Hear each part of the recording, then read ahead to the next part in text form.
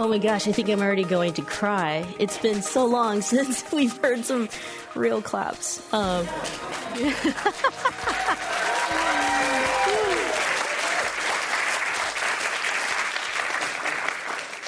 Welcome, everyone. Welcome to the Commonwealth Club of California and our special program with Michelle Mijung Kim and the launch of her brand new book, The Wake Up, Closing the Gap Between Good Intentions and Real Change. We're so excited, we're so happy, and so thankful and grateful to our sponsor tonight for making it happen, Acquire. So thank you very much, Acquire, for making tonight possible. If you're joining us, right? It's so great. It's good to have real claps and real sponsors. If you're joining us for the very first time here at the club, the Commonwealth Club of California is a 118-year-old nonprofit, nonpartisan organization dedicated to the civic discussion of today's most important topics and issues. The views presented tonight are those of the speakers. Tonight's program is one of over 500 programs that the club produces annually. You can visit commonwealthclub.org for upcoming events, podcasts, and videos of past events, and also the opportunity to become a member of the club. Also, shameless plug, you can visit commonwealthclub.org/MMS for more Michelle Meow Show programming.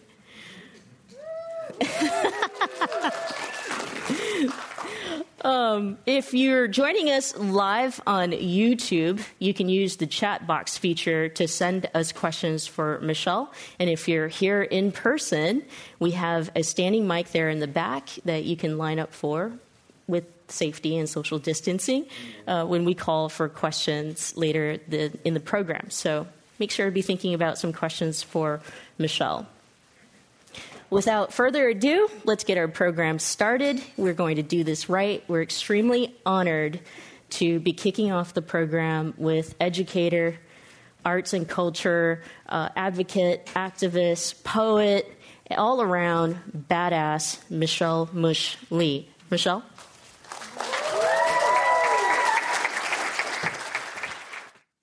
A story of now for Michelle Mijung Kim on the occasion of her book release and her growing light. We are in a monumental moment, a portal to change, as Arundhati Roy calls it, a gateway between one world and the next. If marked on the map of the human spirit, we are in the space between what is glorious and what is tragic, what is light and what is difficult, what is left and what is right. Expanding our imagination is what is required. Grace Lee Boggs spoke these words and empowered countless people around the world to find the strength within and together to defy hate and to seek out love. Love in the presence of our enemies. Love in places we were made to believe nothing good could grow. Who will be the neighbor to the one who is hurt and wounded? But truly, who among us has not been hurt and wounded, or hurt and wounded? In a year of racial reckoning, a global pandemic, escalating climate crisis, and a crack in the old structures of power, what does it look like to forgive, to bridge to a new world, where our ancestors remind us that our righteous rage, unbound, unashamed, can move mountain. Where your neighbor prays to different gods, but keeps the porch light on for you. After all, are we not all artists of creative survival? I'm going to ask that again because I'm hoping that we're in the room together. Are we not all artists of creative survival? Are we not all children of travelers and seekers? Aren't you also, like me, island and mainland, new world and old country, trapped between the hyphen that says we are culturally here and not? Yes, I am an Asian woman. She is an Asian woman, and we were born loud. We are also black future and power. We are fist and flower. We are the summaries of nightmares, rewriting scarcity myths. We are redemption for the love we've killed without even knowing it. We are freedom fighters sent from the past. My story be a soundtrack of the best cooked meal you have ever had. In the world we are becoming, the one we are making, even tonight. You, she, they get to be soft and silent by choice. In the world we are becoming, the one we are both breaking and remaking, you can lay down your guns. You can at once feast first while the rice is still hot, while the army stew is still rich and meat, while the makgeolli is cold and the clay pot steams. Let us speak something sweet into the ear of great grief. Let us speak ourselves into a good story. Yeah? Let us speak ourselves into a damn good story. Let us break the injustice of our forebears without forgetting the sacred rage that kept us alive. Let us break from the rules made to divide. Let us meet this monumental moment with the story of who we be when we as people dare to belong, when we risk to believe in a world where everything made broken could be made whole again. Meet me there, where the bridge bends into a circle, where there is no first and no last, where we have forgiven each other for hoping that our past could have been any different. Where the peacemakers, the healers, the restorers, the storytellers, the lovers are at last at the center of all things beautiful to us. You might be asking me, or you might be asking Michelle later tonight, but how will we know when we've arrived? We'll know. By the sound of hammers, by the collapse of guns. When the hidden meaning of tears have no reason to run, we'll know. When the most beautiful words in the human language can stand untranslated, we'll feel the sheen of sweat and our delirious hearts breaking down borders and bridging a way through. We'll redesign the aisles made to divide us. We'll move as flesh moves with bone. We'll speak as teeth speak with tongue. And we won't withhold our neighbor from the pain it takes to grow. But nor will we withhold hope. We will know it because we'll feel it. And it will feel like a warm mandorla of gold made from the parts we were once so sure were too broken to be made whole. Thank you.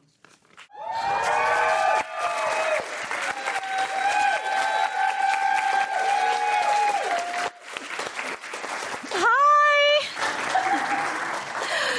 Oh my gosh. We're here. We're here. You're here. I'm here. September. Thanks to you. September 28th is here, and the book, the baby, the wake up is here. The baby has arrived. It's an arduous journey, for sure. Thank you. How does it feel to see the cover, the book cart, the book itself, your name, your full name?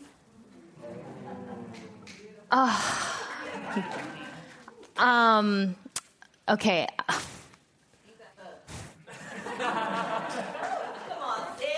We just started.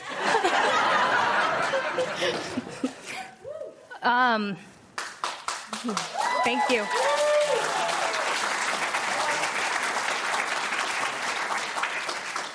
I am first and foremost so grateful to be here. I have so many people I want to thank.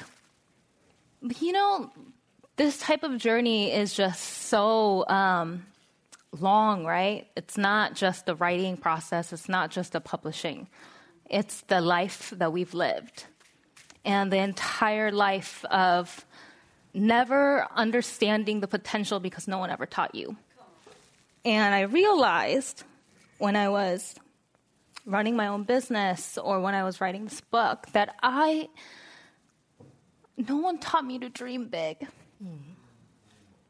And even in this process, right, surviving the very white world and a very white dominant industry, and wanting people to believe in your potential, the way that my grandpa saw in me.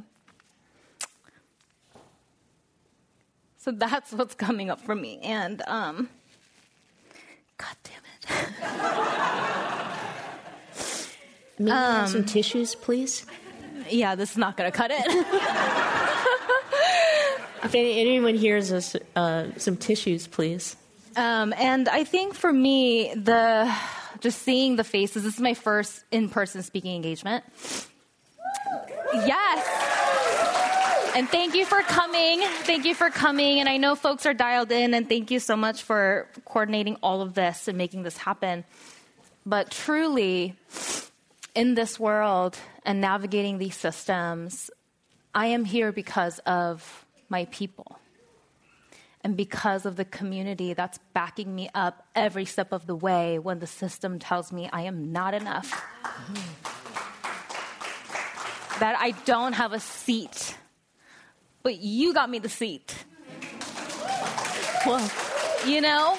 I think we made the seats ourselves. And I think that's the reminder. I mean, every single face of people here, so there's so many different types of people in this room. And I see people who I met in college when we were organizing. I see Billy Curtis and Cece Ambrosio from Gender Equity Resource Center at Berkeley. That was my home when I needed community, when I needed growth. And they've been part of my journey all these years. And I see people who I've built a company with, are facilitators and change makers, and people who are doing incredible work inside very toxic systems, who are having my back. And there are also people who are just trying to survive every single day. So when I say that I did this for us, and that I do this because of this, I don't say that lightly or for show. Because I wouldn't be here without every single one of these people in this room. God, I'm so emotional. And my name, so my mom's here, by the way. Yay.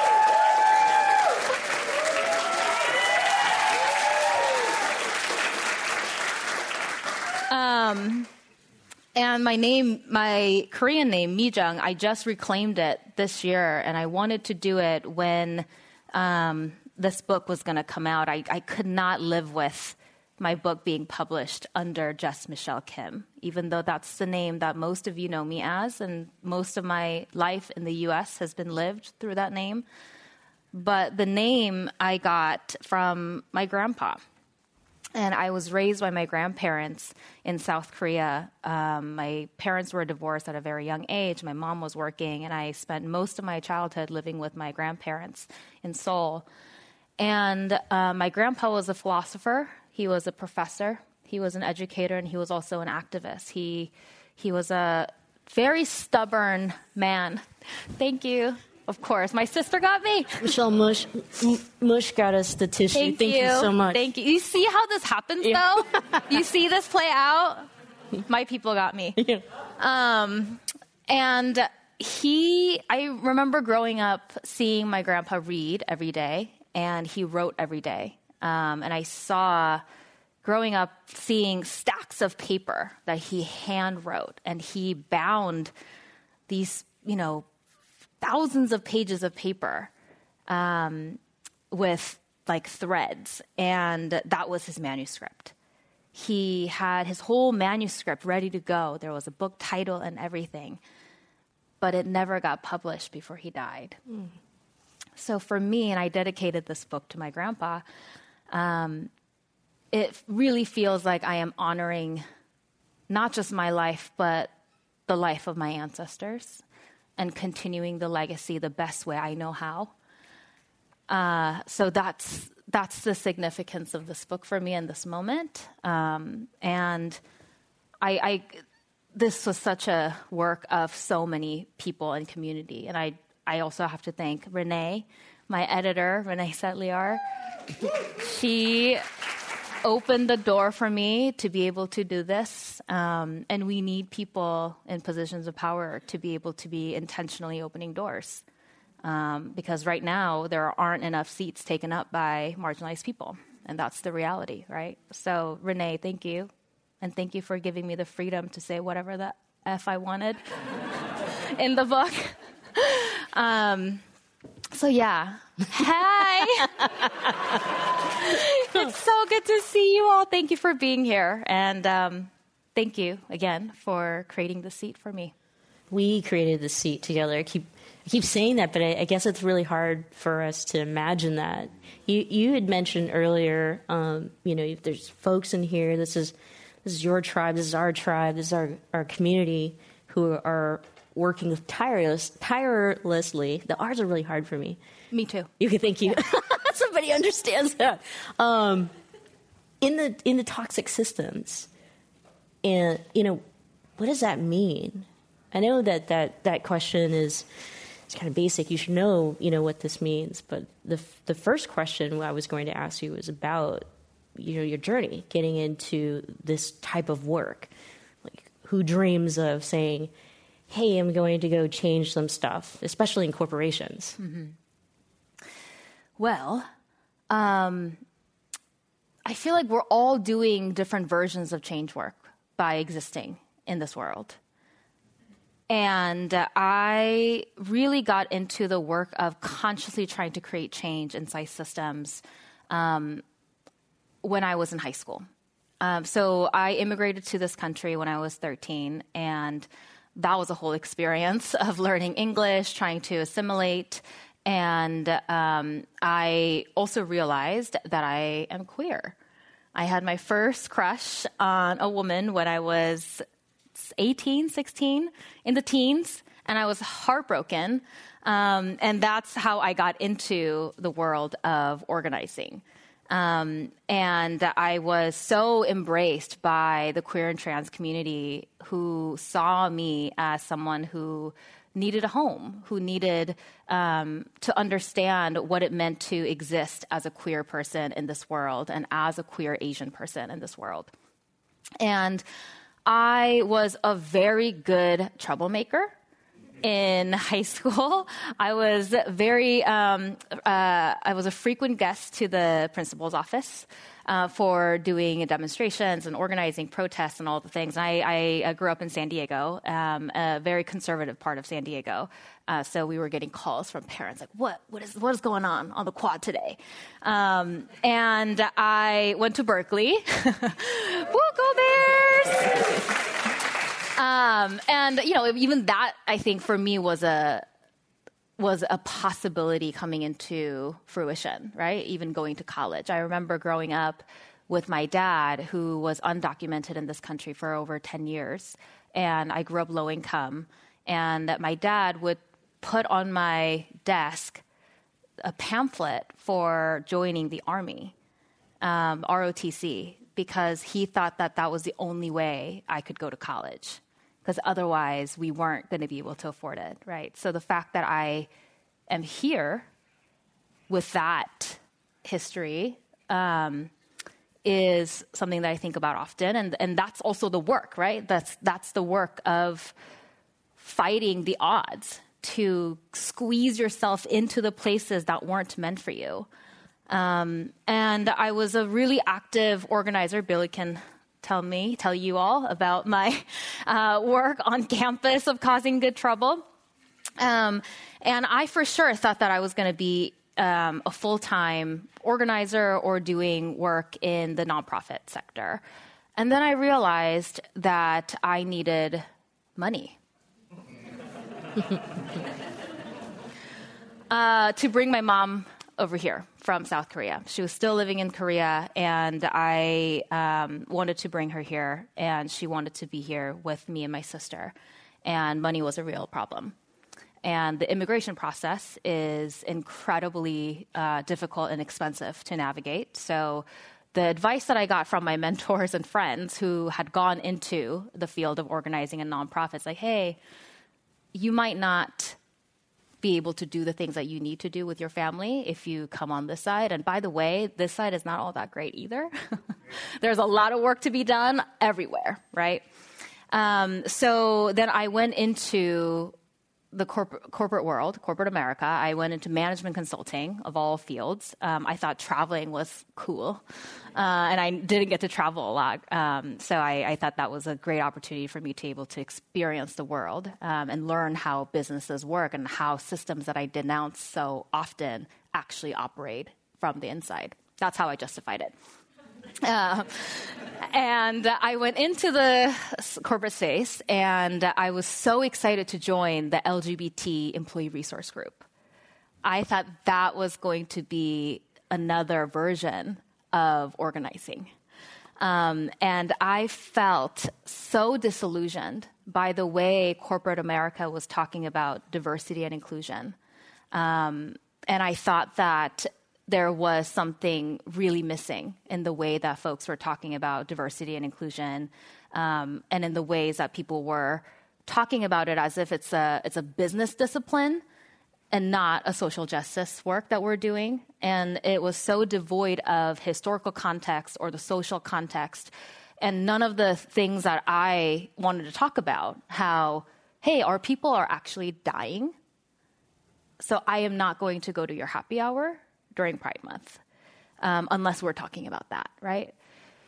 And I remember feeling really alone and really lonely in that process of trying to talk about D&I in the way that I felt was principled and connected back to my roots and back to the organizing world, and feeling ostracized inside the system that didn't see that being pertinent to the business case for diversity, right, that we hear. Diversity is good for the bottom line. Diversity is good for innovation. And I remember feeling like this is sick, the way that we're talking about it, because really what we're needing to talk about is human lives. And I thought, okay, I can't do this. So I quit consulting after a year. And I had to break the contract and pay back the signing bonus. It was a whole ordeal. And I ended up joining a tech company. Good idea. I thought that was going to be so much better. They said that it was going to be more progressive and fast, rapid growth and opportunities. So I went thinking that it was going to be more of those things. And then I was met with the similar types of issues around the way that people were talking about diversity. Just in this case, people were wearing sweats and T-shirts doing so.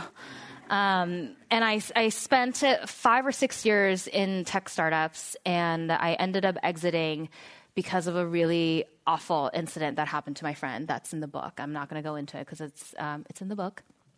And I quit without a plan. And I quit in solidarity with my friend who had experienced extreme trauma and harm. And we didn't know what to do next. But we knew that we didn't want to go back into the system that hurt us so badly. So we decided to start Awaken. And that's the company that we started with, I believe we put $1,000 each to invest. And we grew it. And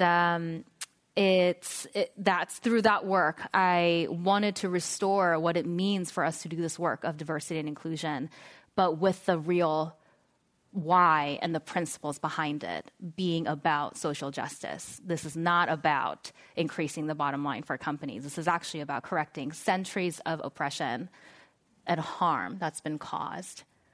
And that's the work that we're trying to do.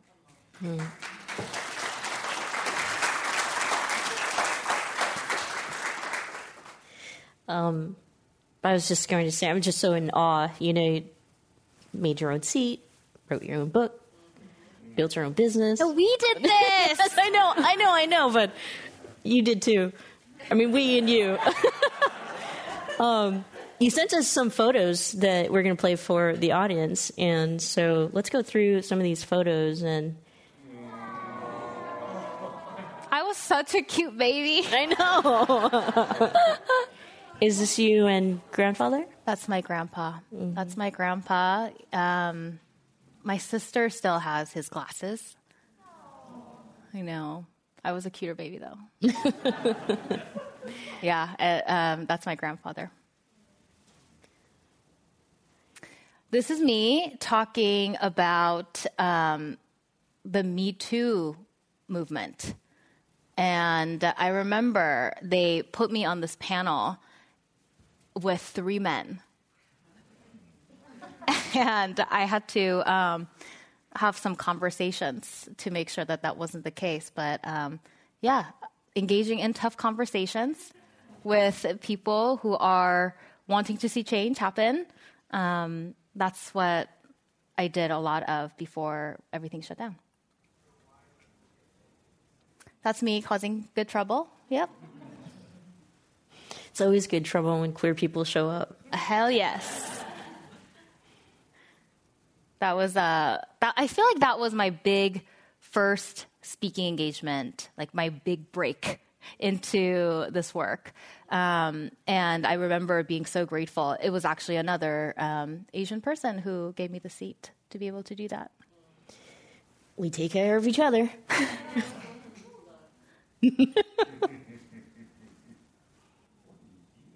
I'm not eating anything.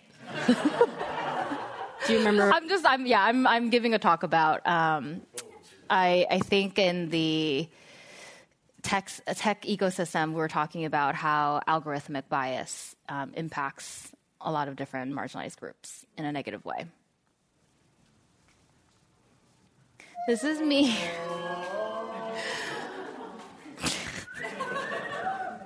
This is me giving a commencement speech at a Lavender graduation. So every year there is a separate graduation ceremony for queer and trans students on campus at Berkeley.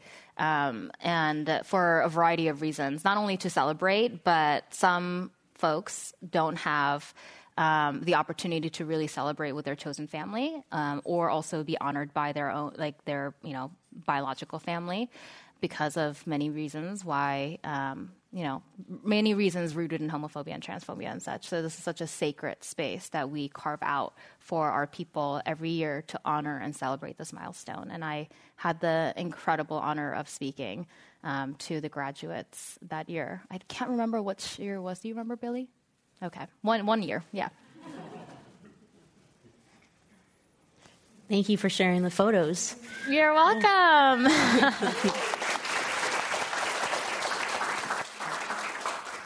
So what are we waking up to? I feel like we're always waking up to different realities that we haven't been living in for a long time. And I think that's what happened in the summer of 2020 for a lot of folks. And I think we're always waking up to different, communities being impacted, different situations, different issues. So I think that wake up is ongoing. And so that's part of what I talked about in the book, is our waking up to the external world and the stories that we haven't heard or we haven't known, we haven't lived, and waking up to other people's suffering and needs and stories. But I think the part that I wanted to really underscore with this book is our waking up to ourselves and our own complicity in the systems that we're part of, our complicity in the issues that we're talking about and denouncing so often and so easily, and also our waking up to our capacity to transform ourselves in order to transform the world. Grace Lee Boggs is somebody that I quote in the intro of my book, and she talks about that, and that being such a grounding principle for me, that in order for us to transform the world, we need to take the work of transforming ourselves seriously. So for me, it's not just waking up to other people's problems, right? But it's waking up to our own relationship to those issues, and also understanding that none of us is neutral or innocent in the things that we are, in the battle that we're fighting and the systems that we are a part of. and also that we have the capacity and the opportunity to do something about it and to change. It's so nice having a poet in the audience because they know how to give the reaction. She's probably drafting another poem as we speak. Yes, probably an end Can't poem stop, coming. Won't stop. Yeah. I have so many good questions, and I'm fielding questions from the audience, my own questions, and then I'm sure you're thinking of your questions. We're going to open that up in just about 5 minutes. And one of the questions that I love that's here, it says, have you been able to work with people who don't care or seem to care? But I kind of want to go a little bit more in depth. There's a chapter in the book that addresses white supremacy, and I feel like, especially after the last administration, we've just fallen off the wagon in terms of having these impactful conversations around white supremacy. And lots of people have conflated it with, being white or, a white person or whiteness. And that's not exactly what we're talking about, are we? It's not, and it is at the same time. But that conflation, I think, is something that is important for us to unpack and explore. Because I think the immediate reaction people get when I talk about white supremacy and utter the words white supremacy, especially inside systems that have not been giving room for that kind of conversation, is people automatically assume that I'm talking about the KKK or the Nazis and people in white hoods, right? People who are outwardly and proudly engaging in racist rhetoric and spewing hate and violence onto marginalized people. And I challenge that notion by, one, defining white supremacy in the most basic sense. The fact that, the dictionary defines white supremacy as, one, the false belief that whiteness is superior to other races, and two, and therefore, that white people should have dominance over people of color. And though it can seem really simple and extreme at a glance, I think there are so many minute details of our systems and lives that perpetuate those definitions, right? How we put whiteness as superior to any other races, whether it is prioritizing white-sounding names over ethnic-sounding names when we're doing resume screens, or there are so many data points that back up this the investment in white supremacy culture, right? And I think also the false belief is that white supremacy is enacted only by white people. Because I'm part of it too. If white supremacy is the air that we breathe, if it's the water that we're all drinking, then we have to unlearn it. Every one of us needs to unlearn it and excavate it from within us. And I see how everybody wants to distance themselves from white supremacy culture and being part of white supremacy systems. But I think that's the first step that we actually need to take, is reckoning with the fact that actually we all have white supremacist beliefs ingrained in us because we've been exposed to it our entire lives. And I'm very sort of honest about how I have perpetuated white supremacy culture and beliefs in my own life, whether that is me believing that using my Korean name wasn't going to get me that far. So adopting and assimilating to the white ideals and trying to fit in, trying to lose my accent, trying to lose my part of the culture that was so sacred to me in order for me to get ahead, but also to survive. And there's complexity in that. And so I think it's a lot more nuanced than how most people are talking about it. And I think that's the reason why I wrote this book, is because I want us to stay in the complexity. I want us to stay in the contradictions and the nuance, because without facing it, we can't actually move forward together or achieve alignment of any sort, because we continue to fall into the trap of reductiveness and surface level BS that's not getting us anywhere. And part of, I think, what you're talking about, people who don't care, people who, working with people who don't care. I actually don't think that I work with people who don't care very often, because I think there are enough of people who care who need to get it more. right? So if people are saying, I don't care at all, so I don't want to do this work, then I actually think that it's a waste of our energy trying to convince them. I don't want to spend my time trying to convince people who do not want to change. However, thank you, Billy. However, if people say that they care and they say that they are committed to equity and justice, then I think there's an opportunity for us to hold up the mirror and have them see whether they are in alignment with themselves and with their values and with their proclaimed identities. And that's the work that I want to do. And I think that, the way that we also talk about this work, why do you care, or white supremacy culture, sometimes can be so simplified and reductive in that, a lot of people think that doing this work, people of all races think that doing this work is for marginalized people and for other people, right? Like, I'm trying to help marginalized people. I'm trying to be of support, right? Whether that is Asian people going to BLM marches or straight people coming to pride marches and supporting queer people, or white people showing up to, all of the above. And I think I want more people to see themselves in the problem.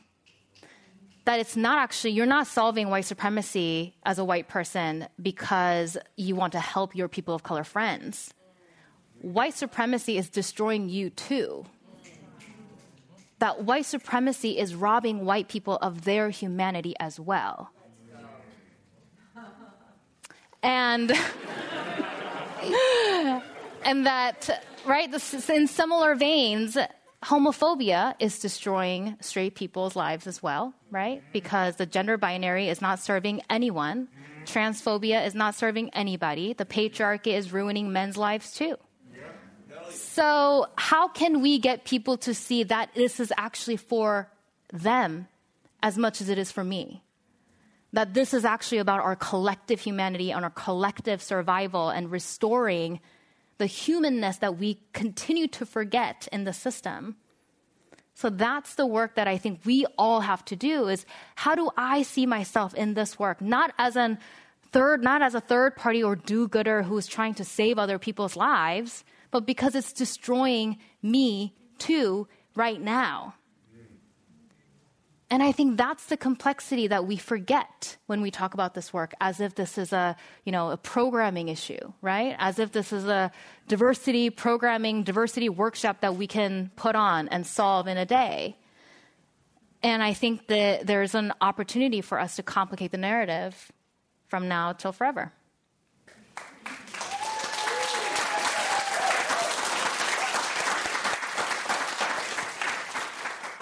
Well, I think I did my job. So pick up a book, pick up a copy of The Wake Up on your way out or online. Well, let's go to audience questions because actually it is time. And so I'll start with our online audience. Here's a question. India is another country that has a very diverse population. Do they handle diversity better than the United States? Is there something we can learn from what they do? Oh, we're going global.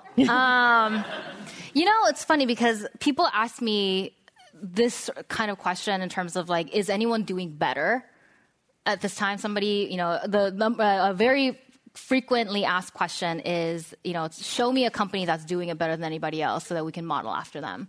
And the answer is no one is doing it better than anyone else, because even when a company or an organization is touted as being the most inclusive, the most equitable, the experience of marginalized employees inside that could differ based on the team that they're a part of, based on the new manager that's hired.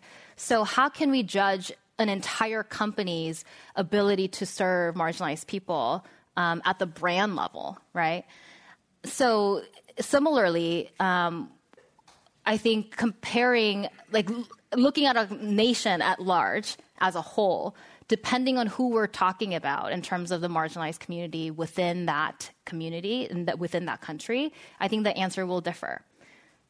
I've worked with companies in India and also companies mostly located in the U.S. with other offices in other countries.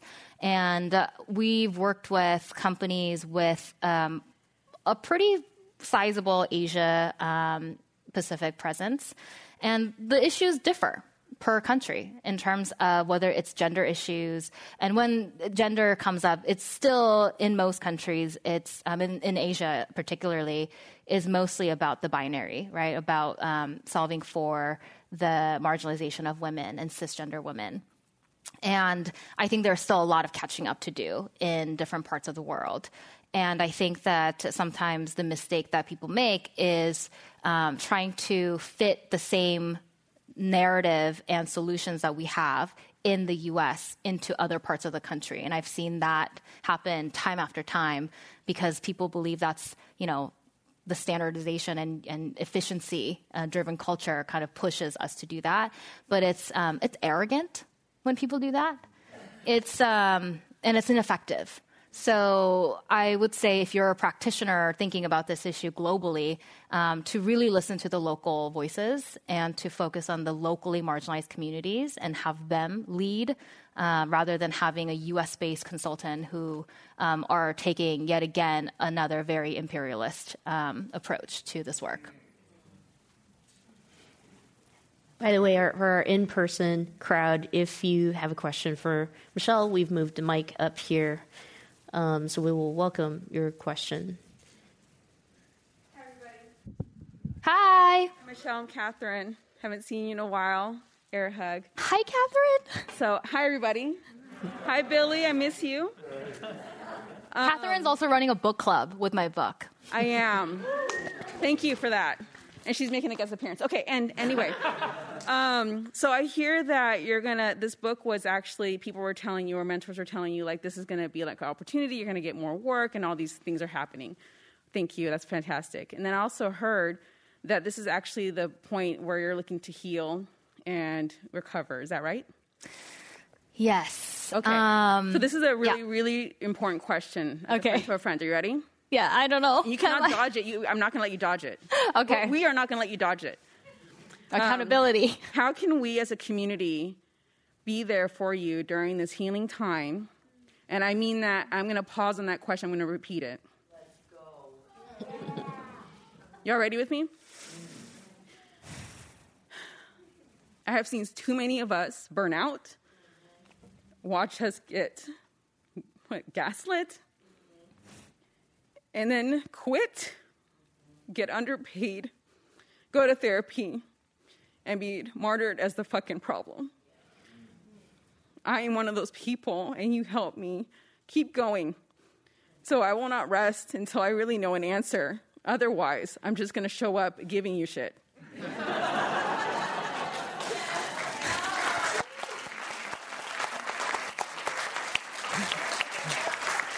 Do you see the kind of friends I have? I'm a mom. I do that to my kids when they try to dodge something. You cannot dodge it, so I really want to know. And if you need to think about it, that's fine. I'll be on your LinkedIn feed waiting for the answer. So far, we have a date with cafecito and a treat, and that's next. But as a community, what can we give to you to heal, sustain, to recover, to keep going? Ugh. Thank you. That's my question. Thank you. I feel like that was that a question or was that a demand? Okay, so I have thoughts on this. So first of all, thank you for that question, Catherine. And just reminding people of also the real cost of doing this work and trying to live the life that is in alignment with our values while also facing so much harm on a day-to-day basis.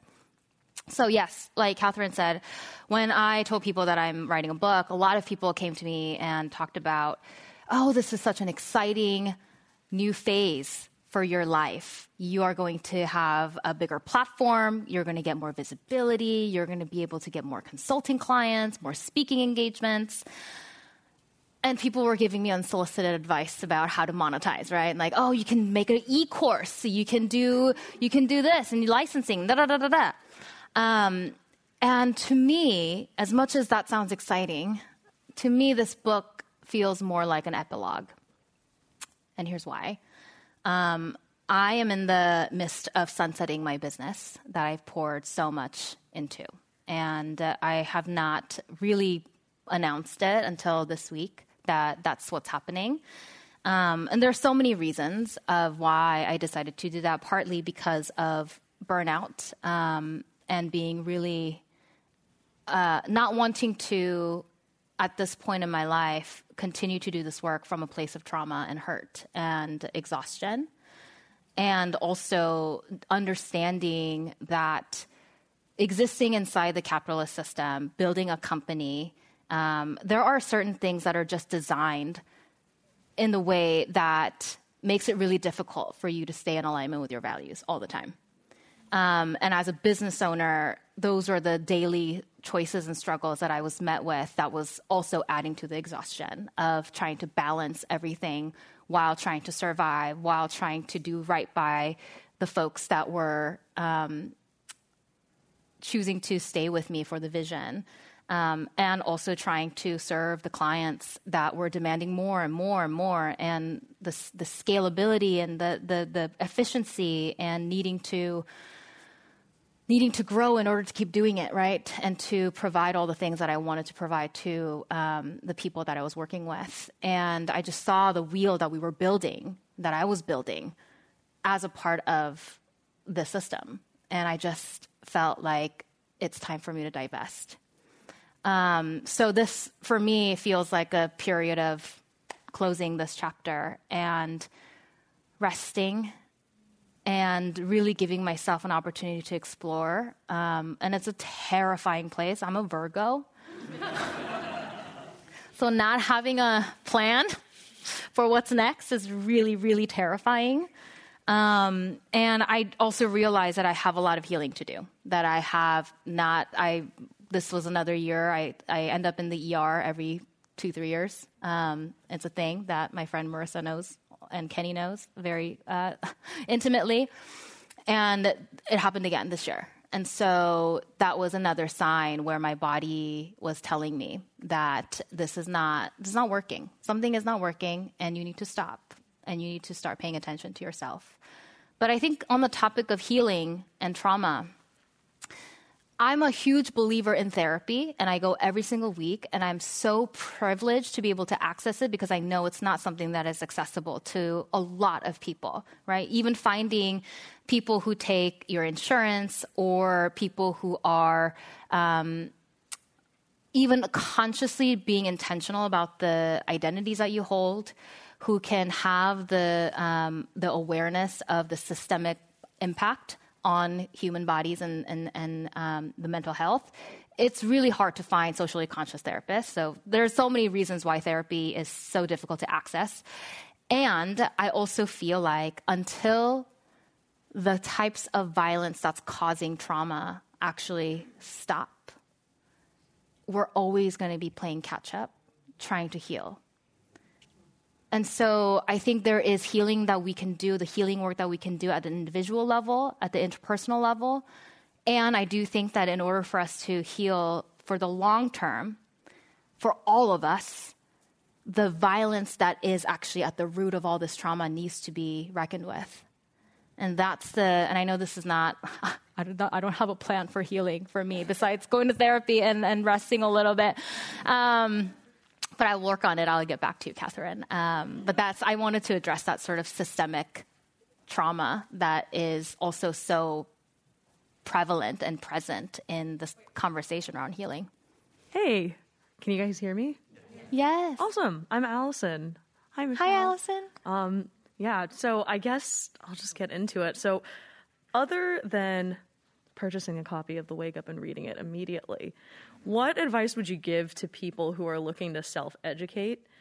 Being that a lot of people are kind of confronted constantly by chatter on social media. I think there's a lot of merit to it. There's also a lot of reductiveness, toxicity, and just sort of sensationalism, so to speak. But it is really accessible for a lot of people. So I think for the people who are kind of at the start of their journey, what advice would you want to give to those people? Yes, thank you for that question. And I think there is so much desire for people to want to get involved and to actually go beyond performative allyship and beyond the black squares on social media. And And I get that question a lot of how do we get started? So beyond reading my book, right? I'm a huge proponent of starting within your own sphere of influence and also focusing on one issue, and going deep. Because when we focus on one issue and go deep, what I realized doing this work is it eventually leads to all other issues. Because the systems that are shared the systems of oppression are interconnected, intertwined, and they're shared. So when you go down one issue deeply enough, then you will find that they connect to a lot of different issues. So pick one issue, go deep, and look at local organizations that you can be a part of. For me, a lot of the things that I learned through being part of community organizing groups, not through, corporate diversity trainings. Awakens workshops were great.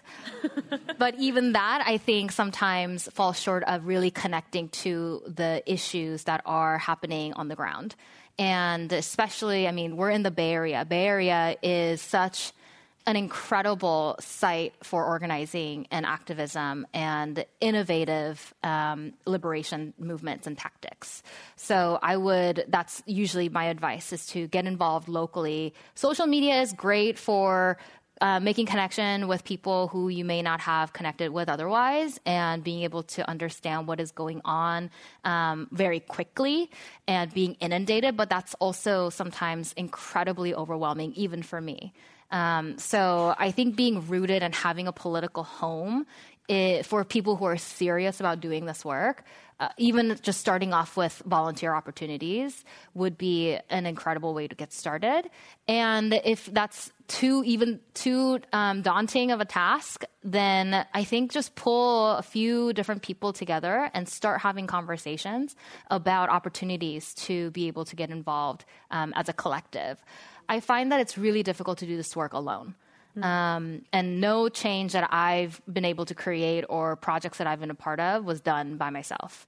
And I think having a political home, or whether it's just 2-3 groups of people, friends that you connect with on a regular basis, having that support system is so needed, and yet it's so rare. Right. Especially right now. So I would just grab people that you are aligned with in terms of your values, and starting small and letting that influence grow as you become more confident in your ability to create change and influence. Awesome. Thank you so much. Thank you.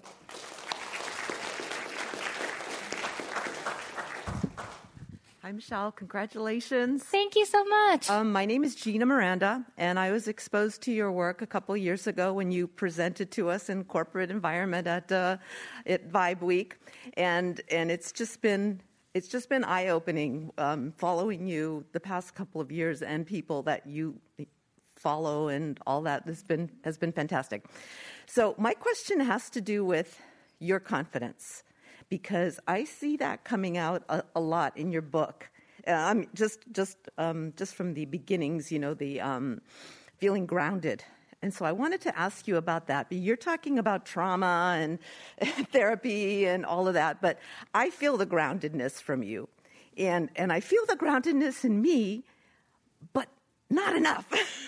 So I'm wanting to hear a little bit more about your confidence, your groundedness, how you keep that going on a day-to-day basis. Because I've been doing this work since I was a child, and I know when I've got the soul in something, but then I let it go and go do something else. So how do you stay? I see your confidence, and I'd like to know more about it. Well, thank you for that question, and you seem very confident to me and very grounded to me. My partner is probably laughing in the seat because I am the biggest self-critic, and also the types of insecurities that overwhelm me and the anxiety that I struggle with is not even close to being the kind of, person that you're just, speaking to me, reflecting back how I present myself to you is not how at all I feel inside every day. And I don't want to fake it till I make it. I want to talk about it. I want to talk about the fact that I am actually not at all self-assured, and I have a lot of fears. Very rarely do I feel like I got this and I'm the best person for this. And even in writing this book, the doubts that crept up in terms of, should I be writing this book? Should I be taking up space? Who am I to be writing this book? And I started thinking about that question of, who am I to deserve this? To, can I just exist? Is there room for my stories without overtaking anybody else's? And I think just being allowed to exist because I am worthy of existing, I think that has been the grounding truth for me. And it's not something that I don't struggle with every single day in terms of the confidence that you're talking about. But I have people reminding me every single day that, literally I was on the phone with my friend Marissa, who is here, who said, with or without this book, I am here. That I am loved without me having to do anything. That I don't actually have to earn my worth as a human being, but I get to just exist and accept people's love and respect and the dignity that I deserve in this world. And I think that's also at the root of this work that we're all trying to do, right? It's recognizing and protecting that truth, that every single person in here and out there deserves the kind of respect and dignity and joy and a platform to be recognized. So I don't know how to answer that question because I'm actually not confident. No, at all. I think I'm hearing you say that when you focus on others, then you don't have to kind of worry about your own confidence. And I know that that's been true in my life too. When I've done ERG work and I've done that kind of stuff, that's when I grow, tenfold. So I think that's what I'm hearing you say too, and just use that and keep doing that. I think you're worthy of speaking even when you're not confident. I think we are worthy of existing and speaking our truth and trying to speak our truth and trying to take up space even when we are trembling.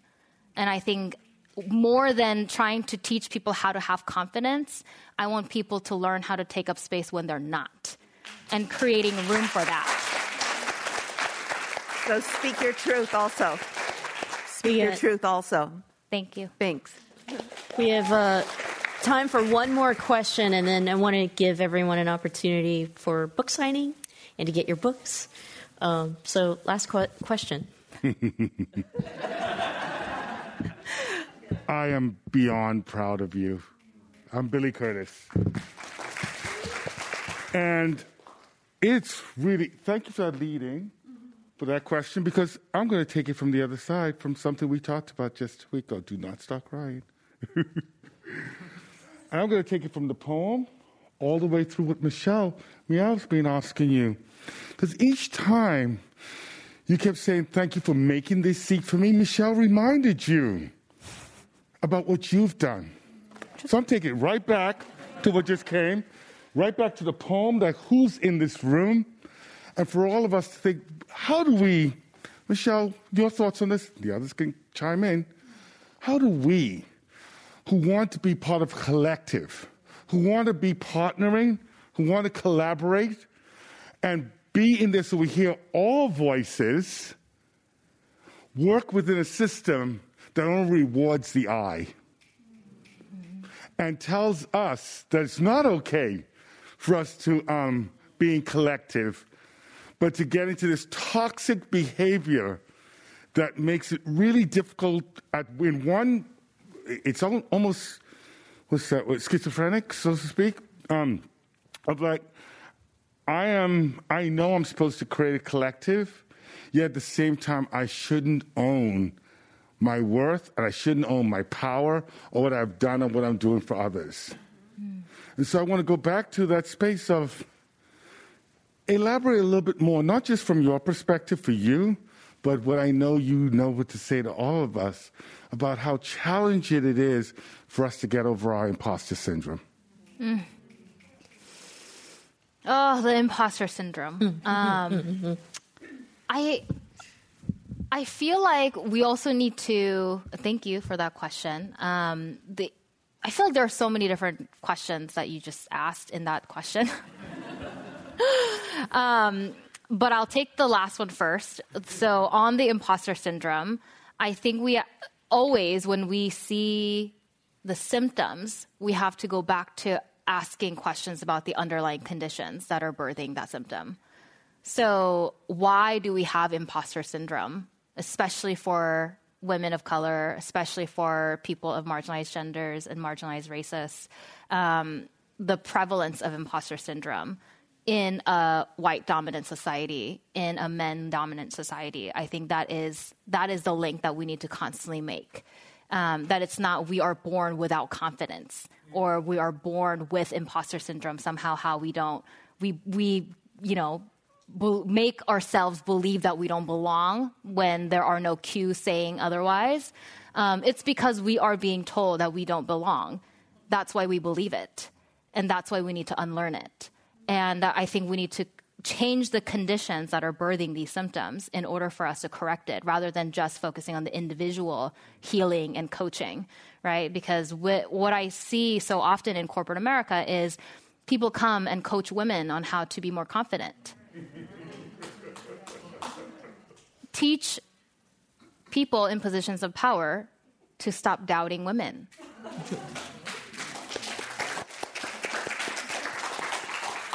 Let's build the culture and systems where we don't have to teach marginalized people how to survive the toxicity. Let's fix the toxicity. Which kind of goes to the other conversation around the collective, and I think the why the system is so toxic is not only because there are, white men in positions of power who don't want to change. It's also because we have people who look like you and me enacting the same violence in different seats of power. That's why when we talk about representation and representation alone, it's so limiting for us to achieve the kind of future that we want, because even with different faces, the same patterns of violence continue. So I think there's just so much work to be done at every level, right? Whether it is intrapersonal, interpersonal, organizational, or systemic, but everything has to be aligned to the same values and principles in order for us to create change across all front lines. And I hope that the principles and lessons that I've shared in this book could help us move together.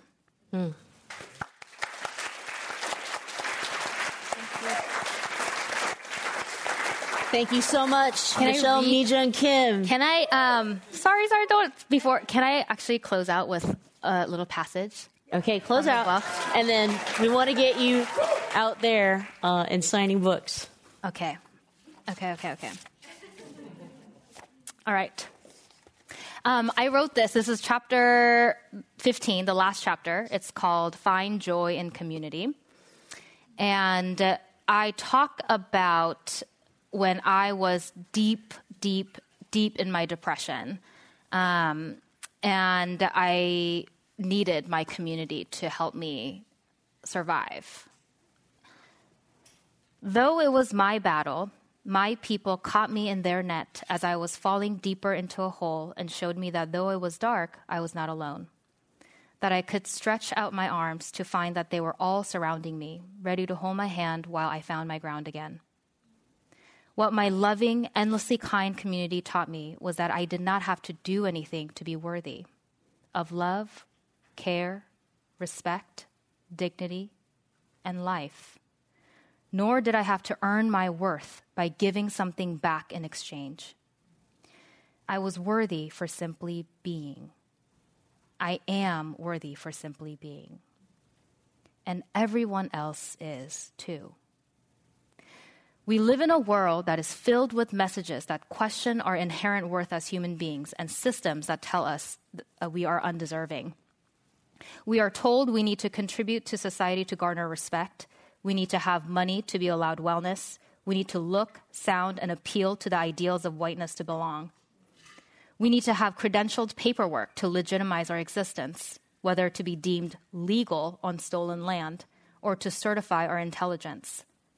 We need to have bodies that match the medical picture book definition of normal, able-bodied, cisgender, neurotypical, etc., or risk being ostracized, pathologized, criminalized, and precluded from accessing safety and resources. We need to labor endlessly to earn ourselves and our loved ones shelter, food, and a future that is maybe, hopefully, slightly easier than our current reality.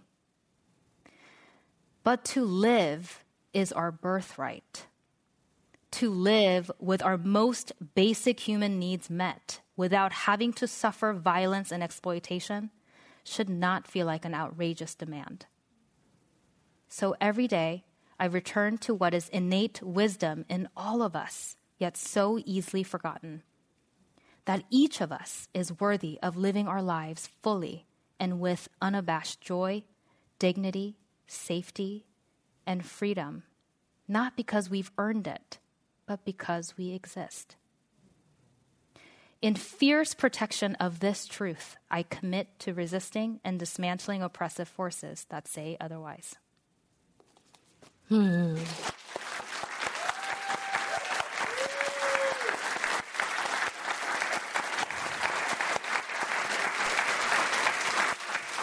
Thank you. Thank you so much, Michelle, Mijung, Kim. Pick up a copy of The Wake Up, Closing the Gap Between Good Intentions and Real Change. Thank you to our online audience for being with us this evening. Thank you to the Commonwealth Club of California for the platform and Acquire for sponsoring this evening's program. Thank you, everyone.